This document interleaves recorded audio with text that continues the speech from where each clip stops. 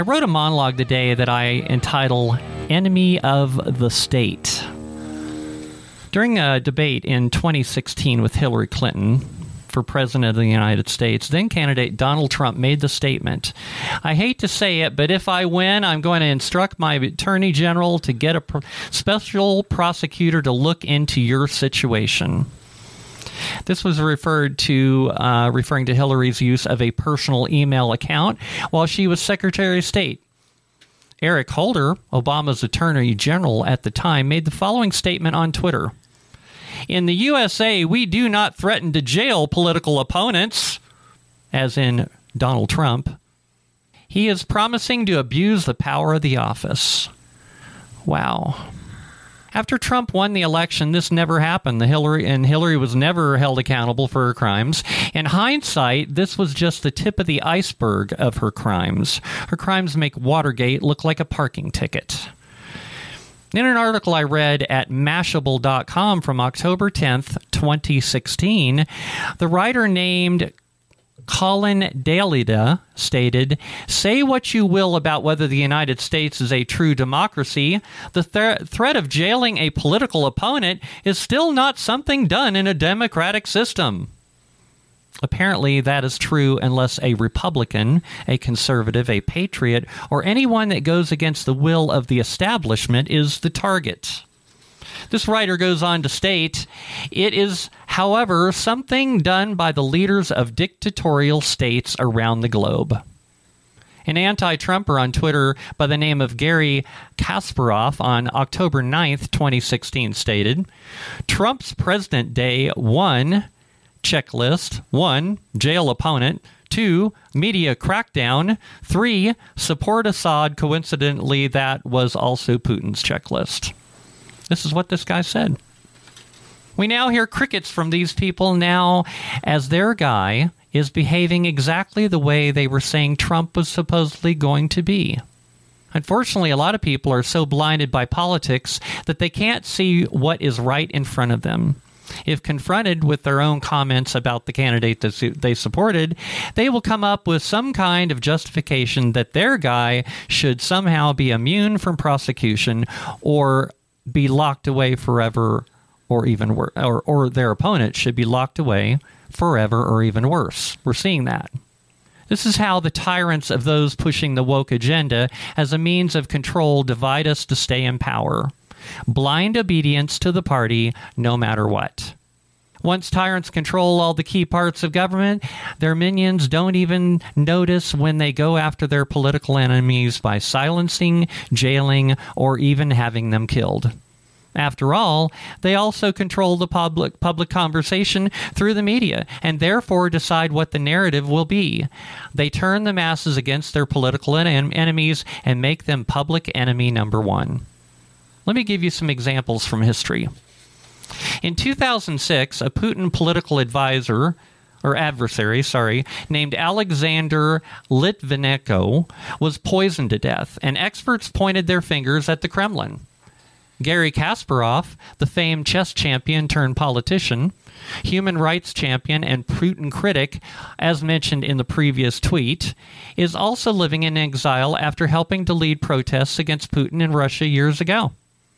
Another key figure in those protests, Sergei Udaltsov, is currently serving a 4.5-year jail term on charges of plotting to overthrow the Kremlin. Boris Nemtsov, these names are tough, a political reformist and yet another key leader in those protests, was shot dead. And while definitive evidence pointing at Putin or his cohorts has not come out, as The Guardian put it, critics of Vladimir Putin have an uncanny habit of ending up dead. Kind of sounds like what happens to those that go up against the Clintons. Despite all of this, Putin is very popular in Russia, which is why he keeps getting reelected. How about Nicolas Maduro, the president of Venezuela? He rules the country with an iron fist and through socialist policies has run the country's economy into the ground.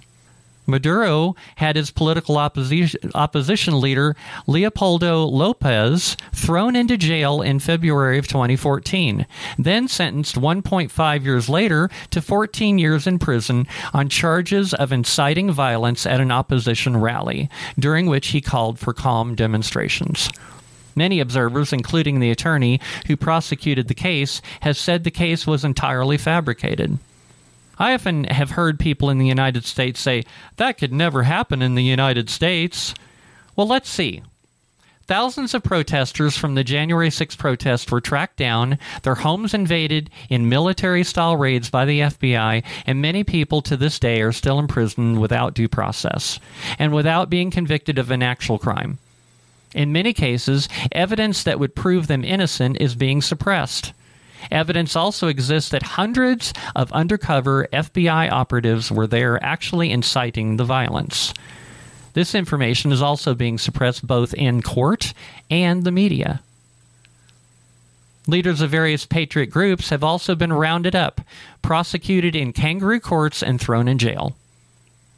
4 members of the far right, they call them the far right, Proud Boys organization were found guilty of seditious conspiracy in connection with January 6th attack on the U.S. Capitol.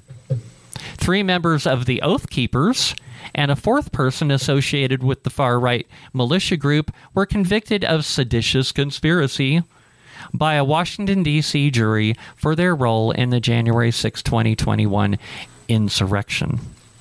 What exactly is seditious conspiracy?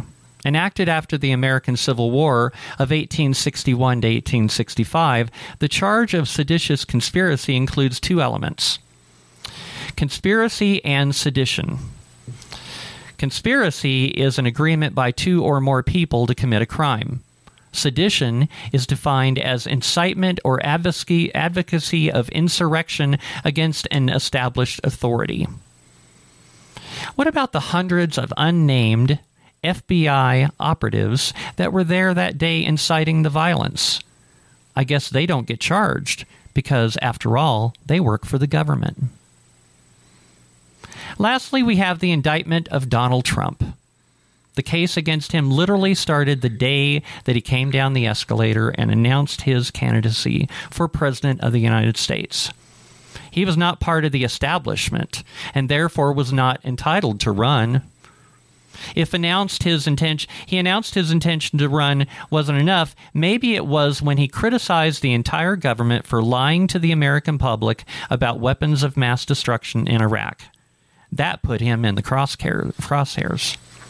He's being charged with so-called crimes that pale in comparison to actual serious crimes of those in the Democrat Party that are being completely ignored by not only the Democrat Party, Democrat supporters, but also the media. In any case, we currently have the warmongering criminals running almost everything, including a politicized justice system. About all that is left is a few patriotic politicians, some judges, and the U.S. Supreme Court to stop our country from being completely overrun and ran off the cliff of socialism, corruption, immorality, godlessness, and total persecution of dissenters. Will the few patriots in government have the courage to push back? Pushing back can be dangerous. After all, remember all those election integrity cases lacking standing? Those judges were too cowardly to take on such a controversial case. I heard them say that. Isn't that the nature of a court case, to be controversial? Historically, tyrannical governments don't get voted out of office because the masses that support them have the illusion they are getting something for free. These types of evil governments typically end through violent revolutions. How will the tyranny end in our country? Makes me wonder.